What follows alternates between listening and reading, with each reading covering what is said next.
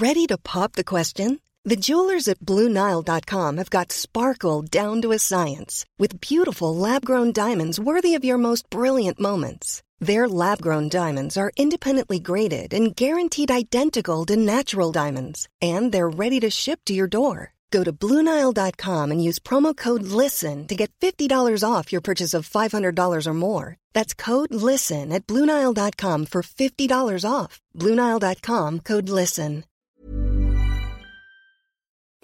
It's a brand new year, and what better time to get going with that online store you've been thinking of? Those "I was there when Arsenal actually scored a goal" t-shirts would fly off the shelves right now. And to get yourself up and running, you need Shopify.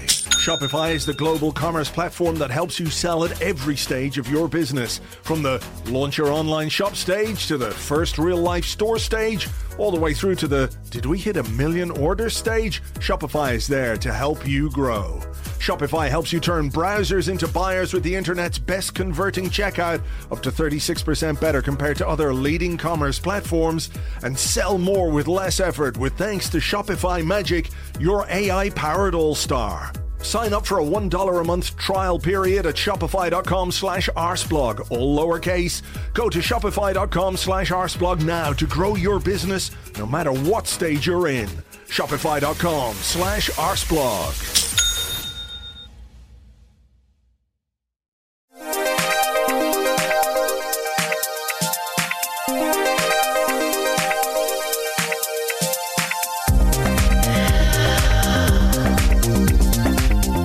Hello and welcome to what I am still going to insist on calling the January Arsenal Women Arsecast Mailbag Edition. Even though it's coming out in early February, we are pretty much talking everything that happened in January. So I will call it the January Mailbag Edition with your host, Tim Stillman. And with me, as ever, is Alex Ibaceta. Alex, how are you doing?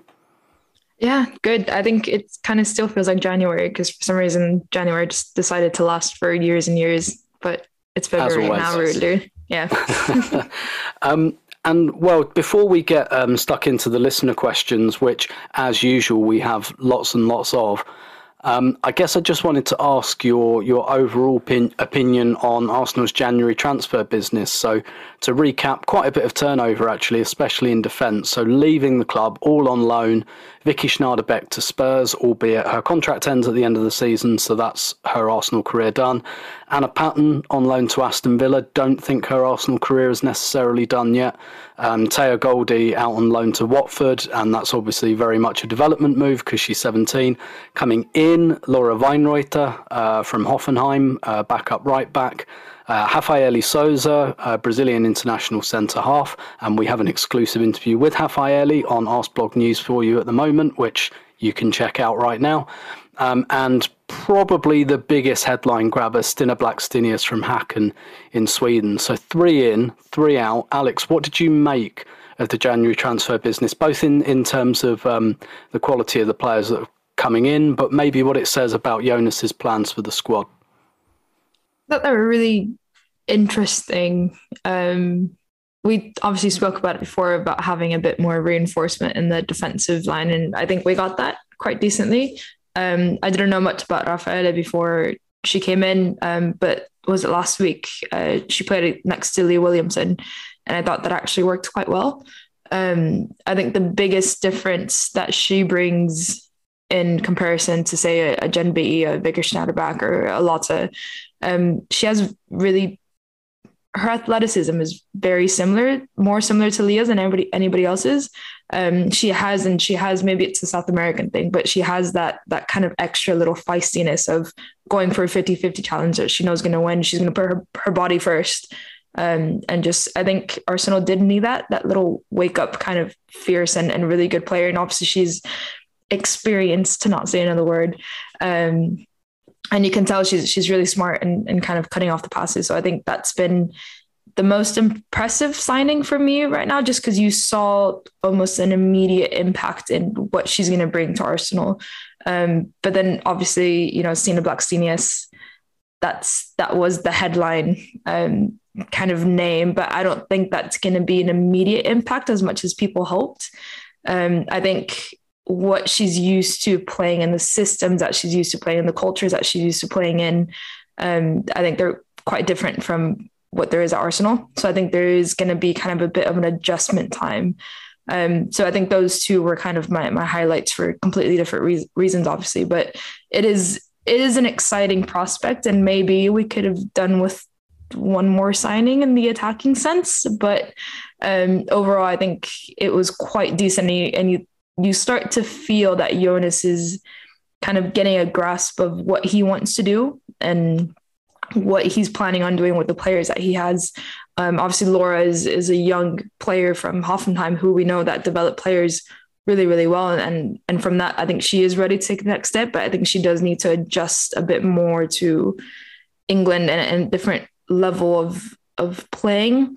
I think level is a bad word because, Hoffenheim is still playing the Champions League. They're in contention for the Bundesliga title right now, but the way that they play and the way that Arsenal play in England also it's a big adjustment, and she is quite young. But yeah, I think Rafaela right now is the headline, and then obviously Stina can come into that a bit later. Yeah, I agree. I think, I know a lot less about Laura Weinreuther, and I think you're right. She's going to be back up to Noelle Maritz as well. So I think, ease her in, ideally in the second half of the season, and rotate her with Noelle. Maybe at the moment for the games against the kind of weaker teams, I think that's still very much Noelle's spot. Stina, I kind of agree. I think that's another one where maybe for the second half of the season, that's about her, kind of acclimatizing, I guess. And obviously because Viv's there at the moment, we don't know yet whether she'll be there next season. And I stress again, that is undecided for Viv. So, it could be that Viv isn't there next year, and therefore Stina Blackstenius becomes like our first choice striker, which I think would be a good replacement anyway, if that's what happens. And if it doesn't, then Arsenal have got two really good strikers, and I think that's a win-win, really. But I agree. I think Stina's impact in the second half of the season will be about settling her in. Rafaeli is a really strong signing, I think. 30 years old, international player, ready to come to Europe now. Profile-wise, she's big, she's strong, she's fast, and she's got a left foot. And I agree with you, she maps much more closely to Leah Williamson in style. But one of the things that I think was a real problem for Arsenal, and we've got a lot of questions about Arsenal's recent form and things like that. And actually the tone of the questions is still, I don't want to say downbeat, but concerned about Arsenal's form. I do think it's picked up in the last couple of games, and I think the return of Leah and the signing of Rafaeli are a big part of that, because one of the big problems for Arsenal, I think, and we saw it very, very much so against Birmingham and probably a bit against United in the Conti Cup, is when your centre-halves lose those duels when the ball goes over the top, particularly if you're a pressing team that plays a high line, you've got to have centre-halves that can recover into space. And I think Arsenal have got two of those now. But Rafaeli, she told me in the interview that I did with her this week that Arsenal wanted her at the beginning of the season. They wanted her from August, but she still had her contract in China, which didn't run out till the end of December. So they wanted that a little bit earlier. And I think what you'll see in defence now, I think there's a bit of a three-way fight for that fourth choice centre-half spot, because I think Leah and Hafa will be the first choice. Lotta can rotate with both of them. And then when you're looking at fourth choice, I think it's, Jen Beattie's contract is up. Can she do enough to win another contract? Simone Boy, I think the situation is the same there. Can she do enough to win another contract? Or does Anna Patton really impress on loan, and does she come back as that fourth choice centre half? So I think there's going to be a bit of a bun fight there, but I agree that this squad is probably taking more of Jonas's shape. And the other question I'm just going to ask you quickly, which I guess is a quicker question because this was announced after we put out the call for questions, is about the Champions League game against Wolfsburg being moved to Emirates Stadium, which I think we both understand is almost entirely about VAR. But given the work you do, particularly with DAZN across, the Women's Champions League, how great is it to see so many of these, nearly all of these ties in the big stadiums? Yeah, I mean, I'll say it personally and then professionally. Personally, obviously, like working, as you mentioned, I booked my tickets to go to Camp Nou already. I booked my tickets to go to Wolfsburg to the Arsenal game there. So I'm buzzing. You know, I get to be, obviously with the work I do, I get to be pitch side in these stadiums, on these matches. So I'm buzzing on the inside. Professionally, it is really good to see, in the sense that obviously with DAZN, it's streamed all over the world. And it's a bit giving into people on the outside not thinking that women's football is enough. But it is just so much nicer to produce something and to watch something, and you see it being played in these iconic stadiums that people know. You know, if you say, oh, let's go watch Arsenal Wolfsburg at Meadow Park, how enticing does that sound to someone who doesn't watch women's football? If you say, let's go watch Arsenal Wolfsburg at the Emirates Stadium, you'll bring in so many different kinds of people that it sounds better, it looks better, and it gives more incentive from people from the outside to come watch, to whether it be in person or online. But it gives that extra kind of status to a women's football match that you don't normally get outside of it. So, but obviously, you know, you get the home feeling is gone and everything. And then you have obviously the capped attendance, I think right now is at 10K, if I'm correct, at the Emirates. So it's pros and cons, but I think overall, and I think whoever works in the women's game, I think all their aims is just to get as many people as possible to get an eye on it. And I think using these stadiums is a positive for that. Yeah, definitely. I think you're right that it will have an effect. It will have a positive impact on the viewing figures as well, definitely. Yeah, like I say, I think from Arsenal's side, that's more about the VAR thing. But, you know, in terms of it feeling like home for Arsenal, it will be the third time they played there this season. They back it up with the North London derby 3 or 4 days later at the same stadium. So they get a little bit of a residency there during what will be an international break for the men in March. So hopefully another really good opportunity to kind of promote Arsenal women. And I think the shame of the Barcelona game was, you know, it gets bums on seats, but when you lose 4-0, which was always, you know, fairly likely, probably not a great legacy. Whereas I think that Chelsea game in September, that creates a legacy. If we beat Spurs, which we should, that should create a legacy. And Wolfsburg, I think that's going to be a really close tie anyway. But nevertheless, let's crack on with the reader questions, I beg your pardon. And I'm going to start with this one from Dan. Forgive me if you can hear my daughter in the background. I don't think that's a protest against this podcast. Dan, who is at, I think, Danye Smith, but Danye spelt a bit like Daniel van der Donk's name. Not sure if that's a deliberate nod to DVD or not. What do you think would be seen as progress this season? And do you think we could justify progress has been made if Arsenal don't win a trophy? I think I'll answer the second part to that. Yes, there has been progress, because if you look at, you know, the last few seasons, we've been not really close to the title race as we are this season. I mean, we're 4 points clear at the top. When was the last time that we were able to say that and keep it up consistently? You know, it is a bit shaky at the moment, if we're being honest, but it's still, you know, no matter what, we're still at the top, still 4 points clear. So there is definitely progress overall. Now, the progress that can be done, very scarily, it can either go up or down. Because obviously, you know, Chelsea are dropping points, we're dropping points, so it's kind of ups and downs, but there's going to be one day that maybe we drop points and Chelsea don't, and then that's kind of it for it. So it's the progress that needs to be seen now is just consistency, and hopefully injuries kind of help us out for once and everything. But yeah, there's definitely there's been a lot of progress, and especially with these January transfer signings that we have, there's room for a lot of progress for the rest of the season. Yeah, and I'll combine that with a question from Liam, and we've got another question from Liam as well, who's at Liam Twitter, but with 1s and 5s in there. Very clever. And because he asked as well about, you know, the question of has progress been made under Jonas compared to Joe? I mean, first of all, tackling the question of what would be progress this year, I always felt being in the title race, because Arsenal haven't been in the title race for the last 2 seasons. So none of this distant third and qualifying for the Champions League, be in the race. And I thought, and I still think, that even if Arsenal finish second, but they are an active member in the title race all the way through, that would represent progress to me. Obviously, that would feel a bit like disappointment, because Arsenal have led the league for a lot of the season.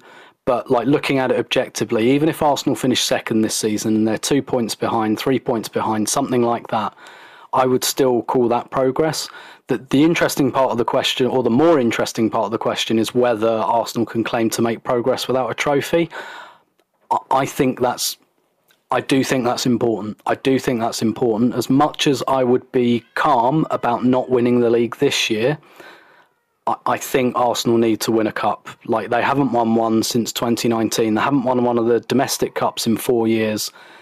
And I think they've just got to do that. They've got to do that. And this sounds weird, having been thumped in a cup final by Chelsea, but I do think Jonas has got us playing better in those bigger games, absent the actual cup final. So the problem for Arsenal in the last few years, you have to beat at least one of Chelsea or Man City to win a cup, and that's why they come a cropper. But I do look at the FA Cup, for example, this year. Like, if Arsenal finished second and won the FA Cup, and even if they went out against Wolfsburg, but it was close, like, just don't get thrashed by Wolfsburg, which I don't think they will, or even if they got to a semi-final, like, I would consider that, it's all delicate and in a balance, but personally I'd consider all of that progress. Second question then, from Belinda, whose Twitter handle, very, very nice, is Marnham, this is Twitter. Marnham, it's Twitter. After a busy transfer window, which suggests the club are backing Jonas, we could have done with some midfield cover, in my opinion, especially in the defensive midfield position. Do you think that's something that Arsenal should look at in the summer, especially with no guarantees about Jordan staying yet and with Lia Volti not staying fit? Yeah, it's an interesting question, because obviously at the moment we have Lia Volti, who I still think hasn't completely gotten comfortable with Jonas' style of play. Then we've seen obviously that he prefers Frida Maanum in that position.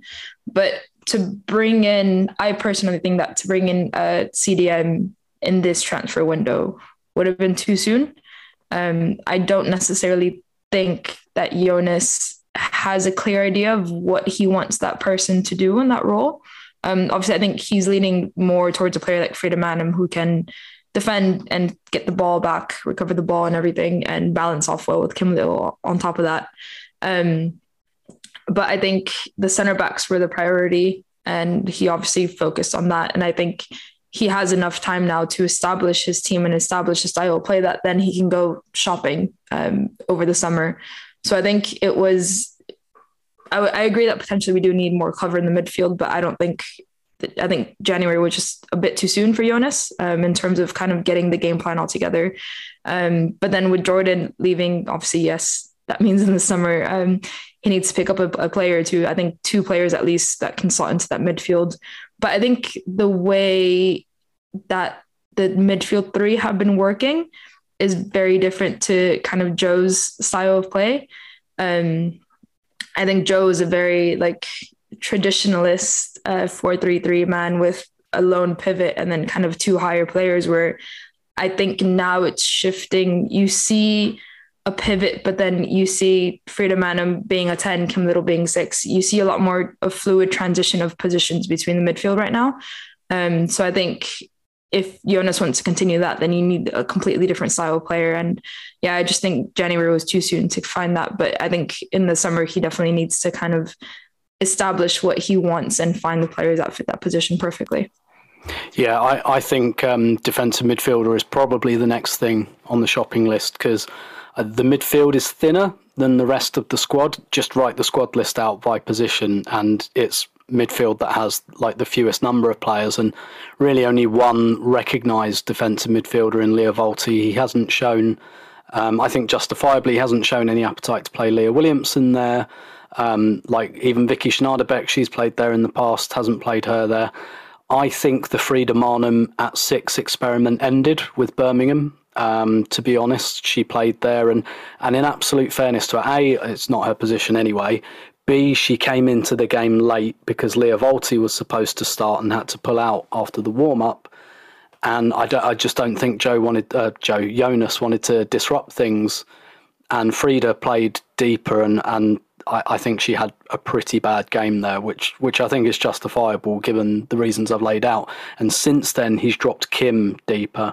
Now, personally, I like Kim in that deeper role, particularly, I think, against the bigger teams because of the way she keeps the ball.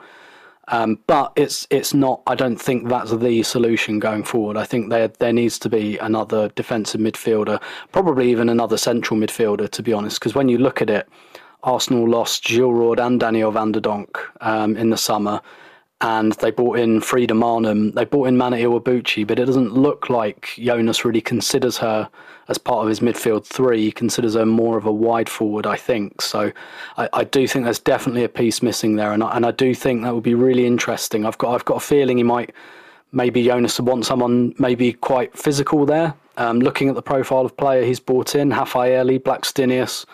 You know, if you've seen them play, and if you've been in the stadium and seen them play, like, they're built players, and I do think that's going to be a big part of what Jonas wants. So I wouldn't be surprised to see something like that in defensive midfield, personally. And then obviously we don't know what's happening with Jordan's future yet, and yeah, I think there needs to be another player there anyway. So I think if January had been a little bit longer, if it had been like a 6-week window, I do think he might have tried to address that, but we'll see what the summer brings. I definitely think we'll see someone in the summer coming in there. So let's try another question. And this one is from Domi Kadiwo at Damdo MK, who says, we've had a few signings over the 2 windows, which shows the club's commitment, but how close are we to being good enough to challenge in Europe? Maybe to add to the last question, this is my call for Lena Oberdorf to be signed to Arsenal over the summer. She's Agreed. built, she's good. That's it. Okay, I'm leaving that there. Challenge to Europe that's a heavy question, I think, for the moment in terms of Arsenal, because for some reason, all the other clubs are just way more advanced than Arsenal in Europe at the moment. And I can't really put my finger on it. The project has been building for a lot longer than it has been at Arsenal. You know, PSG, Lyon, Wolfsburg, Bayern Munich, Barcelona, these are teams that have been consistently in the Women's Champions League for years and years and years and years. And they have been building year by year all of this. Arsenal are just getting back onto the European wagon, and they've had to restart all over again. They've had to keep up momentum. You know, you can watch it from the outside. You know, Chelsea have done this, and you see the difference between Chelsea and Arsenal in the Champions League. Like, it's just completely different. I think that's just down to the experience that these teams have over Arsenal. So I don't think winning the Champions League is in the immediate future, unfortunately. But should Arsenal continue to, you know, be in that title race, to be in the Champions League consistently over the next few years, you know, it's the Barcelona history again. They didn't just come up and win it. You know, they started winning the league. They started being in the Champions League. They got to the final, lost it, worked for 2 more years, and then won it. You know, Arsenal are at the beginning of that story. You know, they're just working on it again. Let them reach a final one day, lose it or win it, and then you just keep progressing. But I think European title contention is a bit too early. It is in the right direction. You know, Arsenal are investing, they're getting the flavor of, you know, Champions League competition. The group stages have come in, which give Arsenal a lot more opportunities to play more games against European opposition. So I think it's coming, but not for another few years, I would say. Yeah, I completely agree with that. I'd add to that really what Arsenal are probably looking at in the short term is to really get in, and I think they're in there quality-wise, but you're right, not experience-wise. Because essentially challenging in Europe means challenging Barca, and unfortunately that is a little way off, and that will take time, and it took Barca time to reach where they are now. Like, Alexia Putellas is 29, right? 27, yeah. 27, yeah, right, 27. So it's taken her, like, that Barca team has come about over a number of years. But getting into that, or being firmly in that second tranche of clubs with Wolfsburg, with Bayern, with PSG, with Lyon, with Chelsea as well, albeit they're not in the Champions League anymore. But firmly establishing themselves within that kind of cadre of teams, I think, is where it's at.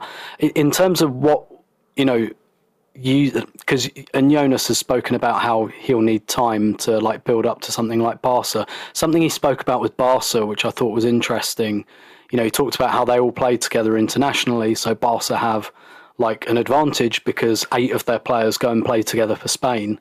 So even in the international breaks, they're doing the same thing with the same players, more or less. And when he signed Raffaeli, he said one of the things that attracted him to sign her was that Brazil are coached by Pia Sundhage, a fellow Swede, who coaches very similar football to Jonas. And he said that he found that a very compelling reason to sign her. So I think that when he identifies targets, I think he'll want players who play for perhaps national teams. He's not going to be able to sign a whole national team. That's not going to happen. But, national teams who at least play similarly to Arsenal. And the other thing he's referenced before is that a lot of Arsenal players are the biggest players in smaller national teams. So Leo Volti, Katie McCabe, players like that, who go and play a completely different style. When Leo Volti plays for Switzerland, when Katie McCabe plays for Ireland, completely different things they're being asked to do. And I think he'll want to redress that a little bit and get people in who play perhaps for bigger nations, or at least nations who play a very similar way to how Arsenal play. And I think those are a couple of things he's identified if we're talking about the journey to Arsenal becoming a challenger in Europe. Look, that Barca team, not anytime soon. It will age out eventually. With Barca's overalls financial troubles, it will be very interesting to see how they replace that team. But that's not a problem they really have to think about at the moment. Let's try this one from Kieran Bannon at C Bannon Official. With Chelsea dropping points to Reading and Brighton, could they drop more? And obviously we've got 2 massive games on the horizon, at home to Manchester United and then away at Chelsea next week. Could Arsenal lose at Chelsea and still win the league title? The obvious answer is yes. But that comes with the kind of saying that anything can happen. So it's tough because we know how mentally strong Chelsea are, in the sense that they've dropped points this season already. I think too much. Well, I mean, we know that it's too much for their standards. And I think Chelsea have the mental capacity to not do it again if they set their minds to it. Whether they will or not, that's obviously, football is football. Anything can happen on the day. But I think Arsenal need to kind of step up their game and realize that if Arsenal drop points, that's even just going to push Chelsea even more. And I think that's just going to be really bad for us overall. So I think, look, anything can happen. Whether we lose to Chelsea, that's going to be big. But at the end of the day, those 3 points that are available at Kings Meadow are huge in terms of adding to the advantage. And if we lose, if we get those 3 points and it gives us a bit more of a cushion to kind of mess up later in the season, as I would think that we would, in a very Arsenal fan kind of optimistic manner. But if we do lose those 3 points, I think it's just going to be a lot harder for Arsenal. And I don't know if we'll be able to kind of deal with that. So it's a give and go. Obviously, if we lose, it's still possible. But if we win, it just gives us that much more confidence to go on and just see it out. Yeah, I agree. I think if Chelsea won, the momentum would very firmly swing in their direction. Of course, this weekend, Arsenal got United, but Chelsea, I believe, go to Manchester City. And that's, potentially, if that could just finish a draw and Arsenal win, and look, I'd bite your hand off for a draw at Kings Meadow, quite frankly.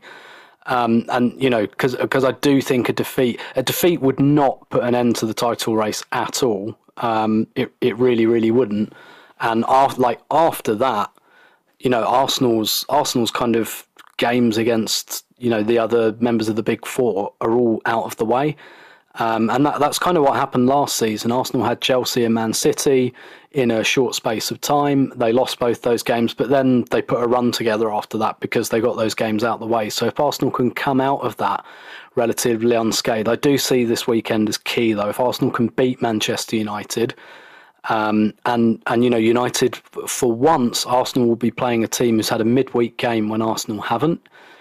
If they can beat United and then, any sort of result that's not a Chelsea win in the City game, that really gives Arsenal, I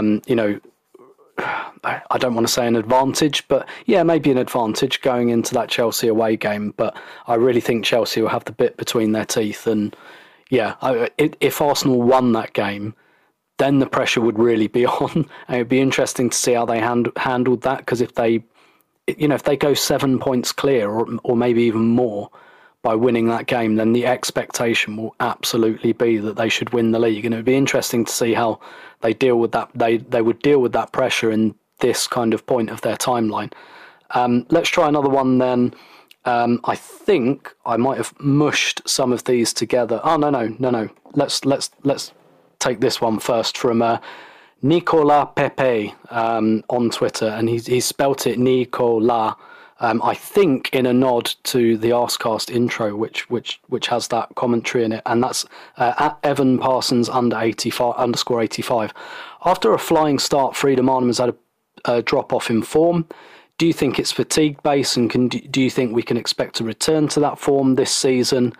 I only ask as at first it wasn't a huge deal, but now there seems to be a rather large Van der Donk-sized hole in the midfield. I'm not sure how large that hole would be given Van der Donk's size, but I get what you're saying.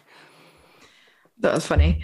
Yeah, look, Frida Maanum, since I didn't really know much about her, I've seen a few of her kind of highlights when she was playing in Sweden, but once she came to Arsenal, she's been the player that's really impressed me. And I think people that know me enough by now knows that a midfielder that plays really, really well is kind of my favorite thing in the world. So my appreciation for Frida Maanum and her style of play and her intelligence on the pitch is really, really high. But I do agree that she's kind of fallen off that momentum in the last couple of games. And I think it's not just her. I think it's just been Arsenal as a whole, as we can probably all agree to.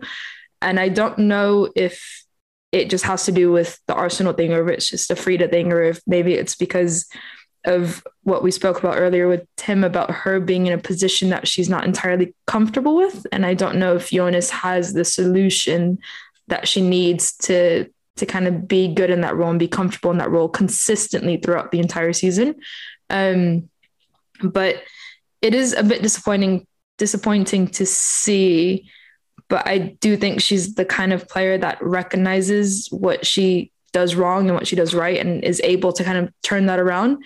And now you can only hope that she's going to turn up in these big games that we do need her, because should she be starting in that midfield over Lia Wälti, which I don't know if she will, because it's, against Chelsea, against Man United, perhaps we do. We spoke about it a few kind of episodes ago, how Lia Wälti provides a bit more defensive security, and you need that a bit more in these bigger games. But now, if we are playing Leah Williamson and Rafael as centre backs, perhaps that gives us a bit more license to be a bit more attacking, to be a bit more daring, and that's where I think Frida Maanum is going to thrive in.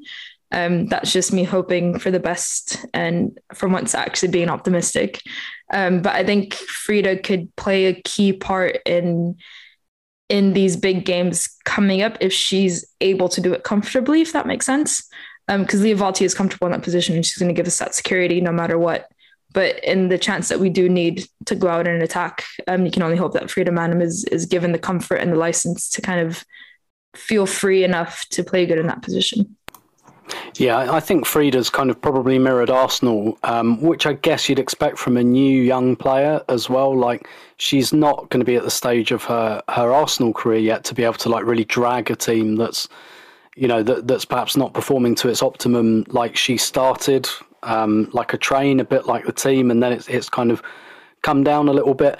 I think you touched on something there with the centre backs. I think that's so important. I really do. I think having Leah and Raffaele as the centre-half partnership, I really do think that potentially changes things for Arsenal creatively and for the midfield, because none of the midfielders, I think, have really hit their top form. And I know we've got like another question on that later, so I'll kind of save that a little bit. But I think you'll see a bit of an improvement from Arsenal, and I think you'll see, you know, a rising tide lifts all boats, and I think Freedom Arnhem will definitely be a part of that.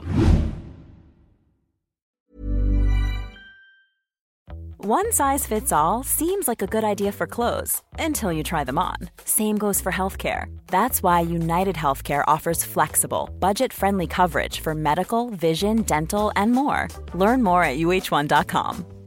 Quality sleep is essential. That's why the Sleep Number Smart Bed is designed for your ever-evolving sleep needs. Need a bed that's firmer or softer on either side? Helps you sleep at a comfortable temperature? Sleep Number Smart Beds let you individualize your comfort, so you sleep better together. J.D. Power ranks Sleep Number number 1 in customer satisfaction with mattresses purchased in-store. And now, save 50% on the Sleep Number Limited Edition Smart Bed for a limited time. For J.D. Power 2023 award information, visit jdpower.com/awards. Only at a Sleep Number store or sleepnumber.com. It's a brand new year, and what better time to get going with that online store you've been thinking of? Those "I was there when Arsenal actually scored a goal" t-shirts would fly off the shelves right now. And to get yourself up and running, you need Shopify. Shopify is the global commerce platform that helps you sell at every stage of your business. From the launch your online shop stage to the first real-life store stage, all the way through to the "did we hit 1 million orders" stage, Shopify is there to help you grow. Shopify helps you turn browsers into buyers with the internet's best converting checkout, up to 36% better compared to other leading commerce platforms, and sell more with less effort with thanks to Shopify Magic, your AI-powered all-star. Sign up for a $1 a month trial period at shopify.com/arsblog, all lowercase. Go to shopify.com/arsblog now to grow your business no matter what stage you're in. Shopify.com/arsblog.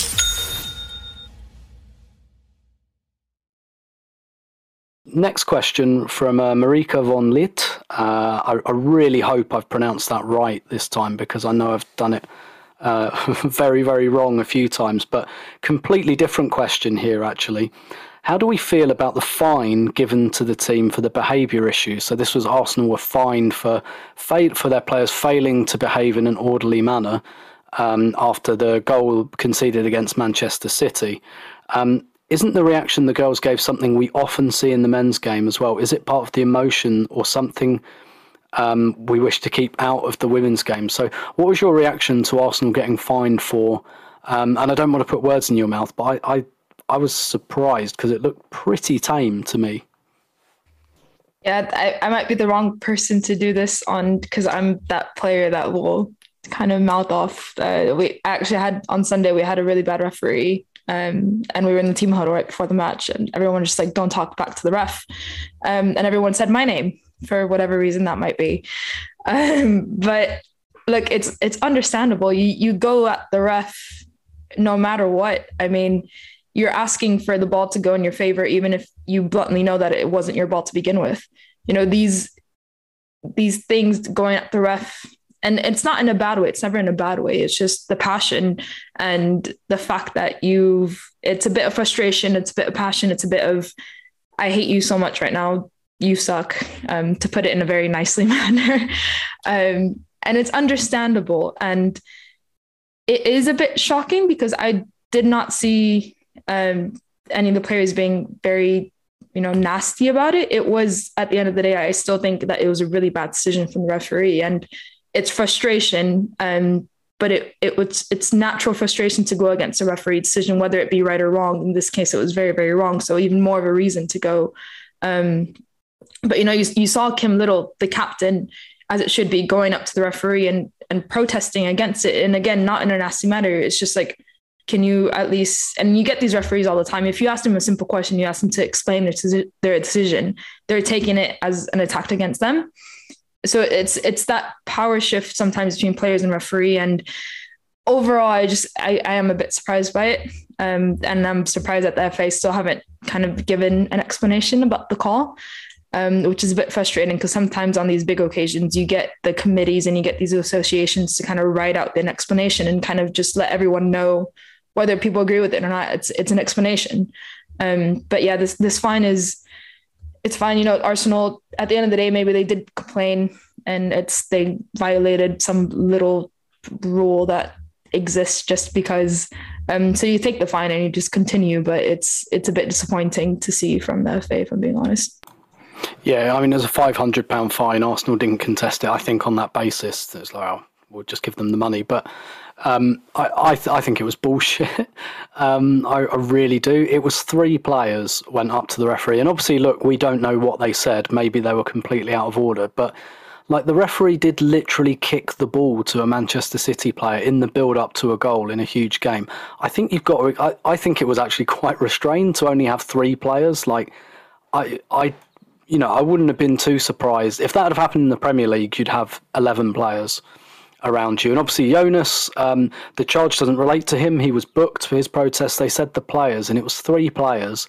And I guess, like, if they were all completely out of order, then, you know, maybe that's one thing. But it seems to set an incredibly low bar for that type of charge. As to whether it's like a thing between men's and women's football, well, those of you that follow the men's team, you'll know that Arsenal men got a charge for complaining about a decision against Manchester City earlier this month. So, like, if this fine represents a sea change in, like, against dissent, and we see this all the time and they set that as the standard, fine.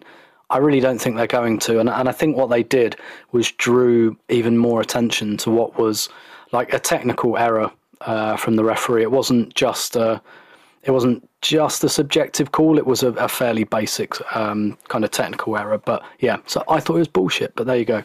We can just blame Katie McCabe's accent. Maybe the referee didn't really understand what she was saying. Yeah, maybe something got lost in translation. So these 2 questions I have grouped together, and I probably should have put them after the Freedom Arnhem question. But the first, I'll read them both. Yana, who's Yana DW_.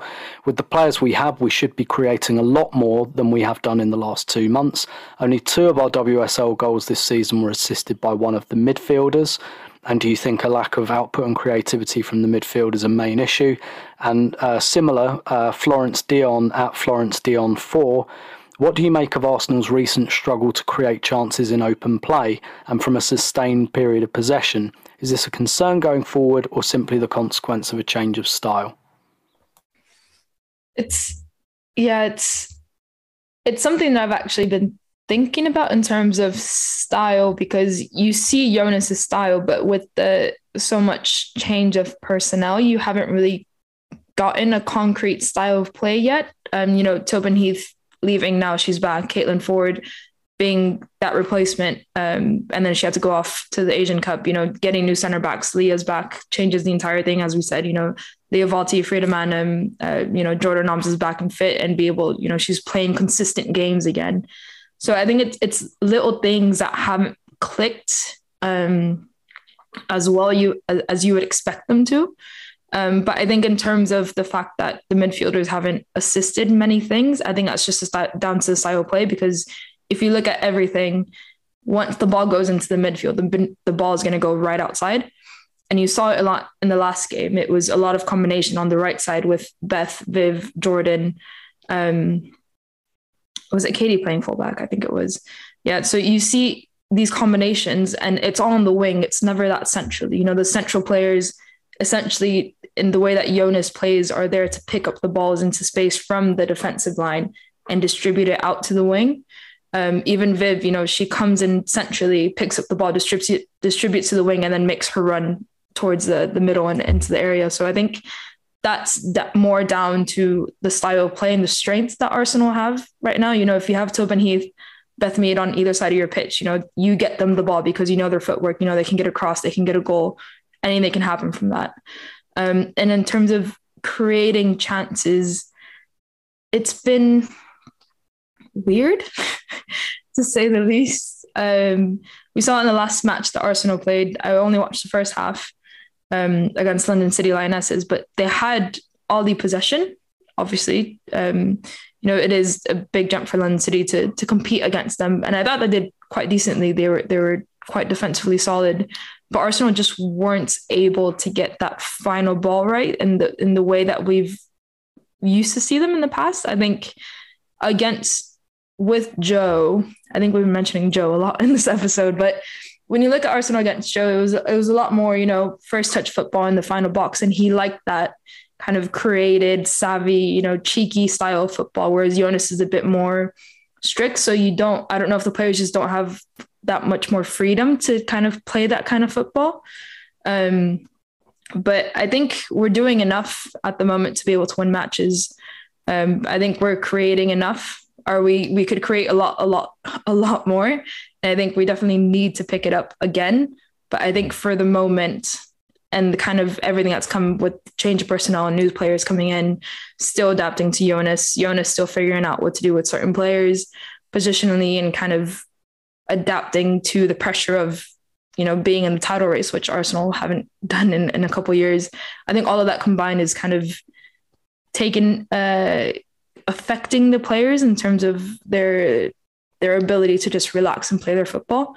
So I think all of that is just part of it, but I do think that we could create a lot more, but I still do think that we're doing enough to win matches. We're just not finishing off what we actually create.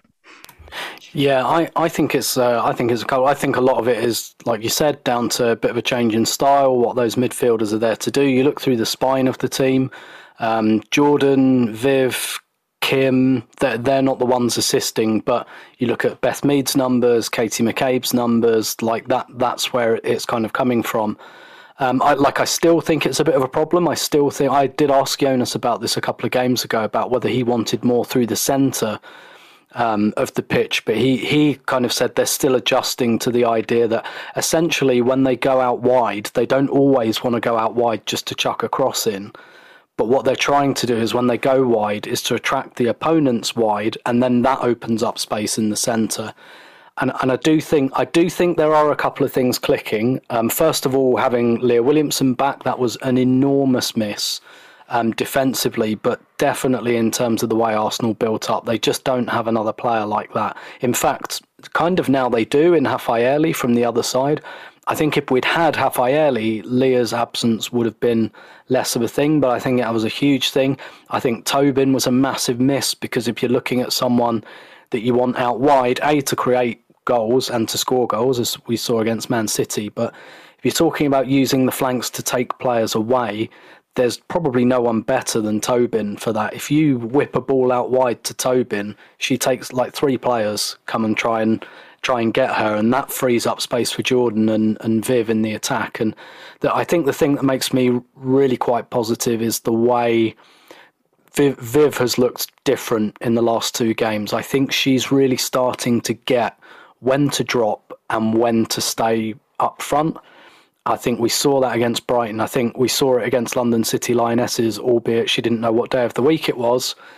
Still managed to score the winning goal, which she didn't remember. But I think she's really beginning to get now. Like I think, like when I look back at that Birmingham game, there were so many times she was coming deep and no one was running in behind and it was getting in the way. But I think she's kind of getting it now, and I think that's a big thing. And if we can keep Leah fit, if we can keep Tobin fit, I think those two are massive, massive players.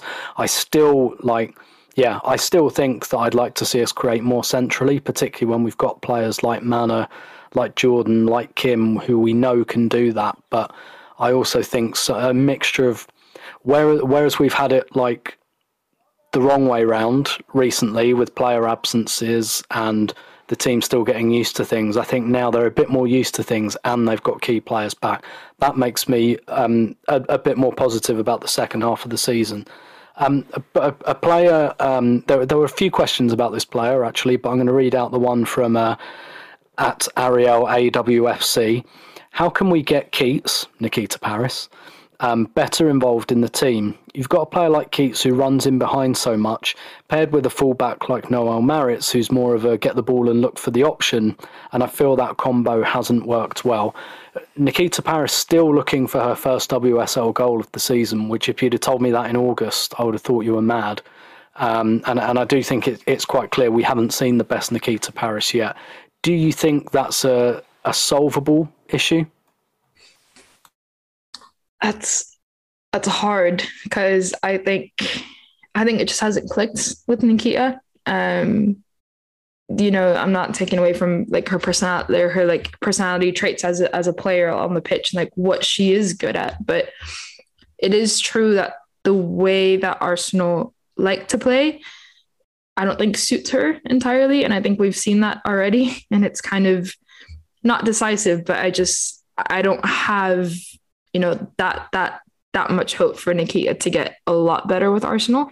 And it's unfortunate because we all know what she can do, like she has done for England, like she did for Man City. But when you look at, the way that Man City played and where she actually thrived, it's a completely different game. In Man City, it's Ellen White, central striker, very static.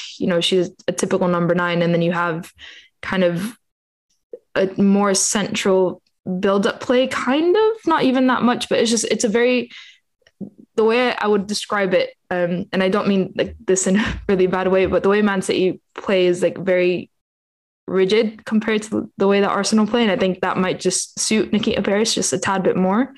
I think that I think that gets to Nikita Parris a lot is kind of the movement, the positional movement. I don't know if she's grasped that entirely well, because like I mentioned, you have on the left side Katie McCabe, Viv Miedema, Jordan Nobbs, Beth Mead. The way they were combining was amazing to see. Viv would come overlap for some reason. Viv would end up on the left wing, Beth in the middle, Jordan, and then Beth would end up as a 10, Jordan as a central striker, Viv as a left winger, and then you switch that around, and now you have kind of Jordan tracking back, Katie McCabe the highest. It's that positional movement, which I think has been big in Arsenal's game, and it makes players like Katie McCabe, like Beth Mead, like Jordan Nobbs, like Vivian Miedema a lot more comfortable playing. And I don't know if Nikita Parris has that kind of ability just yet. And you've seen her struggle. I mean, she gets the ball in good positions and she's just unable to put in a good cross, which has been bit frustrating to watch, because she receives the ball in really good spaces because she knows how to make those run-ins behind, and she's really good at that, but she hasn't really contributed a lot to the attack, which is very disappointing.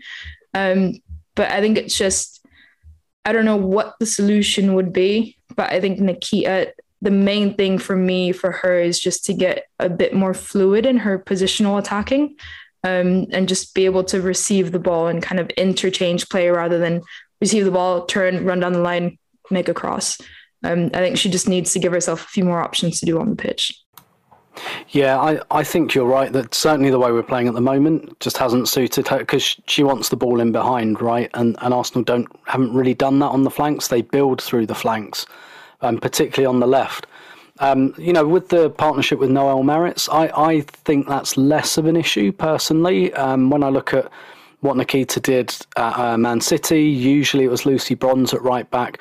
And I think people have Lucy Bronze pegged wrong, right? Because they think of her as this overlapping fullback. And she's good at doing that. But really what she is she tucks in and she's another midfielder and she stops the counter-attacks, and she's brilliant at bursting past players, like when City build up from the back. She's a bit of a cheat code like that. So I don't think she's this massive overlapping fullback. And I think like Noel Maritz is, not exactly the same, but like similar in terms of she's not like a big overlapper. I do agree that those two haven't quite been on the same wavelength yet. As to whether it's terminal, I mean, it might be. It might just be that, like Jonas didn't buy that player. She was bought before Jonas was appointed. I'm not entirely convinced it's terminal yet, and the reason for that is that Arsenal use their left side to build up. So what they need they need small space players. They need Tobin Heath, who can trap a ball and beat 3 players or fend off 3 players. They need Katie McCabe, who can overlap and put crosses in. Like, Viv, who can turn on a sixpence, Jordan. Like on that left side overload, they need small space players, and that's not Nikita. But then on the right side, you see what someone like Beth Mead is doing, because I think on the right side there's a lot more room for chaos. And I think Beth, again, very very different type of player to Nikita, but she really benefits from that because she can go and do her pressing thing and closing people down and getting shots off. She's not really like going out on the touchline and putting crosses in now, Beth Mead. She's much more involved. She kind of comes in centrally. And, like Nikita Parris is 27, she's not going to change the player she is. But I do think that given Arsenal can use a bit of chaos on that right-hand side, that I still think that she can do something, particularly on that back post. And I think she's been a bit unlucky a couple of times, or, sometimes some poor finishing as well. She's had chances on that back post when Arsenal overload the left. The ball comes in and she's got space on the back post. I do think there's an element of her thrashing at things a little because she wants that first WSL goal. So I don't necessarily think it's terminal for Nikita Parris yet, but I'm open to the fact that it could possibly be. It just could possibly be a bad fit, but I haven't made my mind up on that. Let's finish with a couple more. First one, we've covered Rafaeli, I think, so. The Arsenal Women blog at AWFC blog asked about Rafaeli, but I think we've talked about her qualities quite a lot. So I'm going to go for Jeremy Bradley's question. He's at Jeremy Bradley 49. Of our 8 new signings since the summer, and let's reel those off: Frida Marnham, Nikita Parris, Simone Boy, Mana Iwabuchi, Rafaeli, Laura Weinreuter, Stina Blackstenius and Tobin Heath. Albeit a couple of them have only played a couple of games. Which of those signings has impressed you the most? I think I have to go out and say Tobin. I think Arsenal have actually done really good business since the summer. They've gotten a few, they're not going out for big names, even though I am naming the biggest name on the list.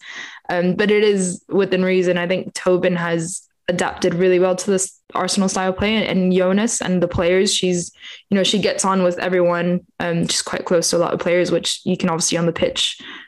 She's contributed a lot, and that's just her personally. That's not her, winning 3 World Cups and having that winning mentality that you heard so much about at Man United. All these players talk about Tobin Heath. They talk about the mentality that she brings in, the personality that she brings into the dressing room, and kind of the motivation that she gives other players. And I think Arsenal have been missing kind of that one player that is really like, in a very good way, like in your face of, we need to win this and we are able to win this. So let's go out and win this, basically.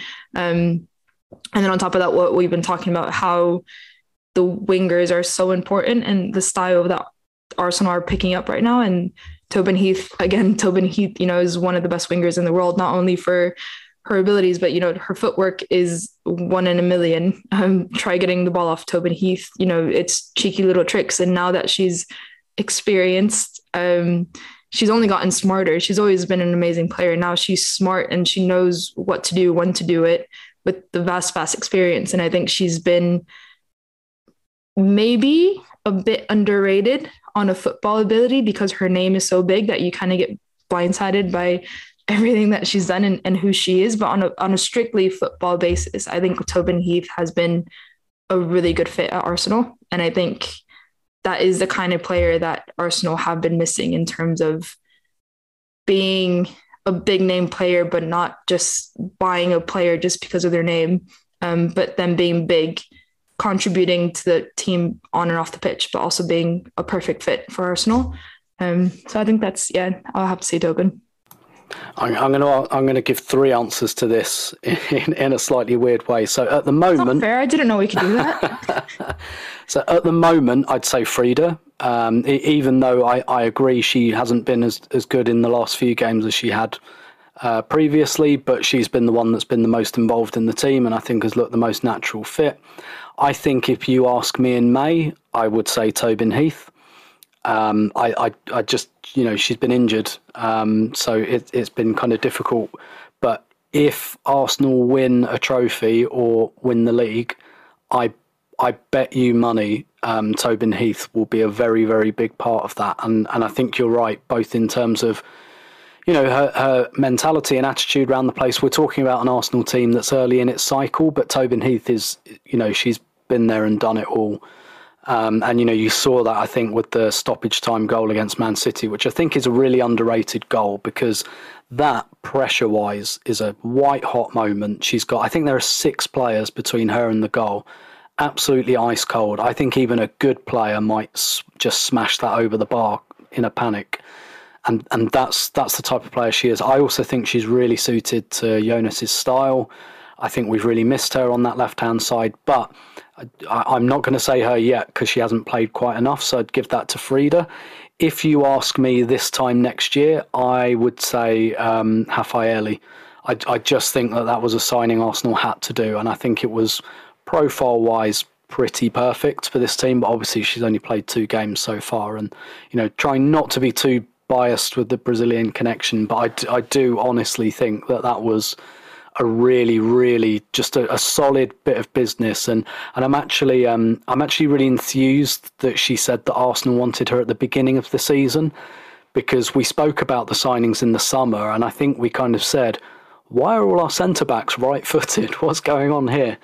And so it kind of gives me it gives me encouragement that actually they had identified. They didn't Jonas didn't go 6 months into the season and go, yeah, maybe we need a left footer. He already knew, and he waited for the player to arrive. So that kind of sets my mind at rest a little bit. So I think she's going to be important because I think she's going to start pretty much every game she's fit for. We've got time for one last question, which, Alex, if you don't mind, I'm going to answer because I think it will be the definitive answer.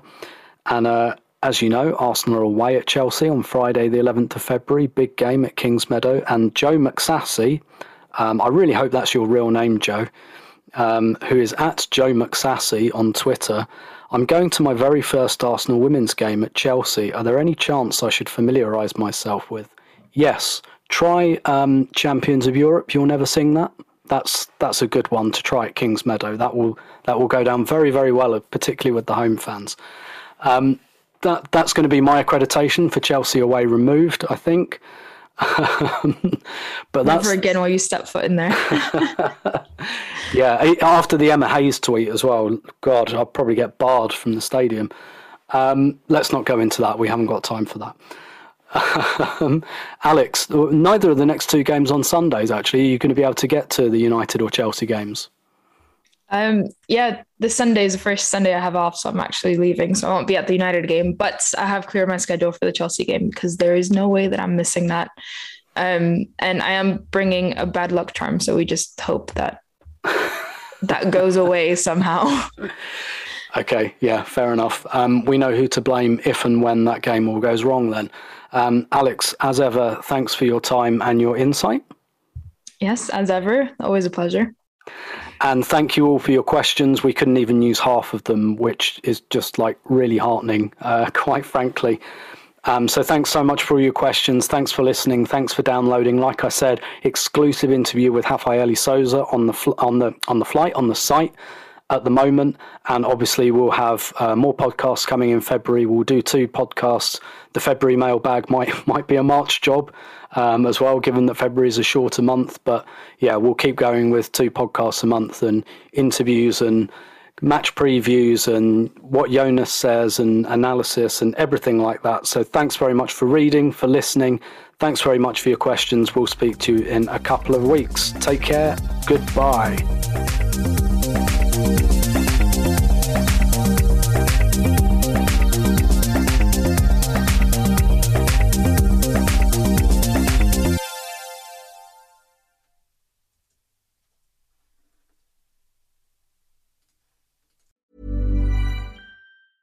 Mom deserves the best, and there's no better place to shop for Mother's Day than Whole Foods Market. They're your destination for unbeatable savings, from premium gifts to show-stopping flowers and irresistible desserts. Start by saving 33% with Prime on all body care and candles. Then get a 15-stem bunch of tulips for just $9.99 each with Prime. Round out Mom's menu with festive rosé, irresistible berry chantilly cake, and more special treats. Come celebrate Mother's Day at Whole Foods Market.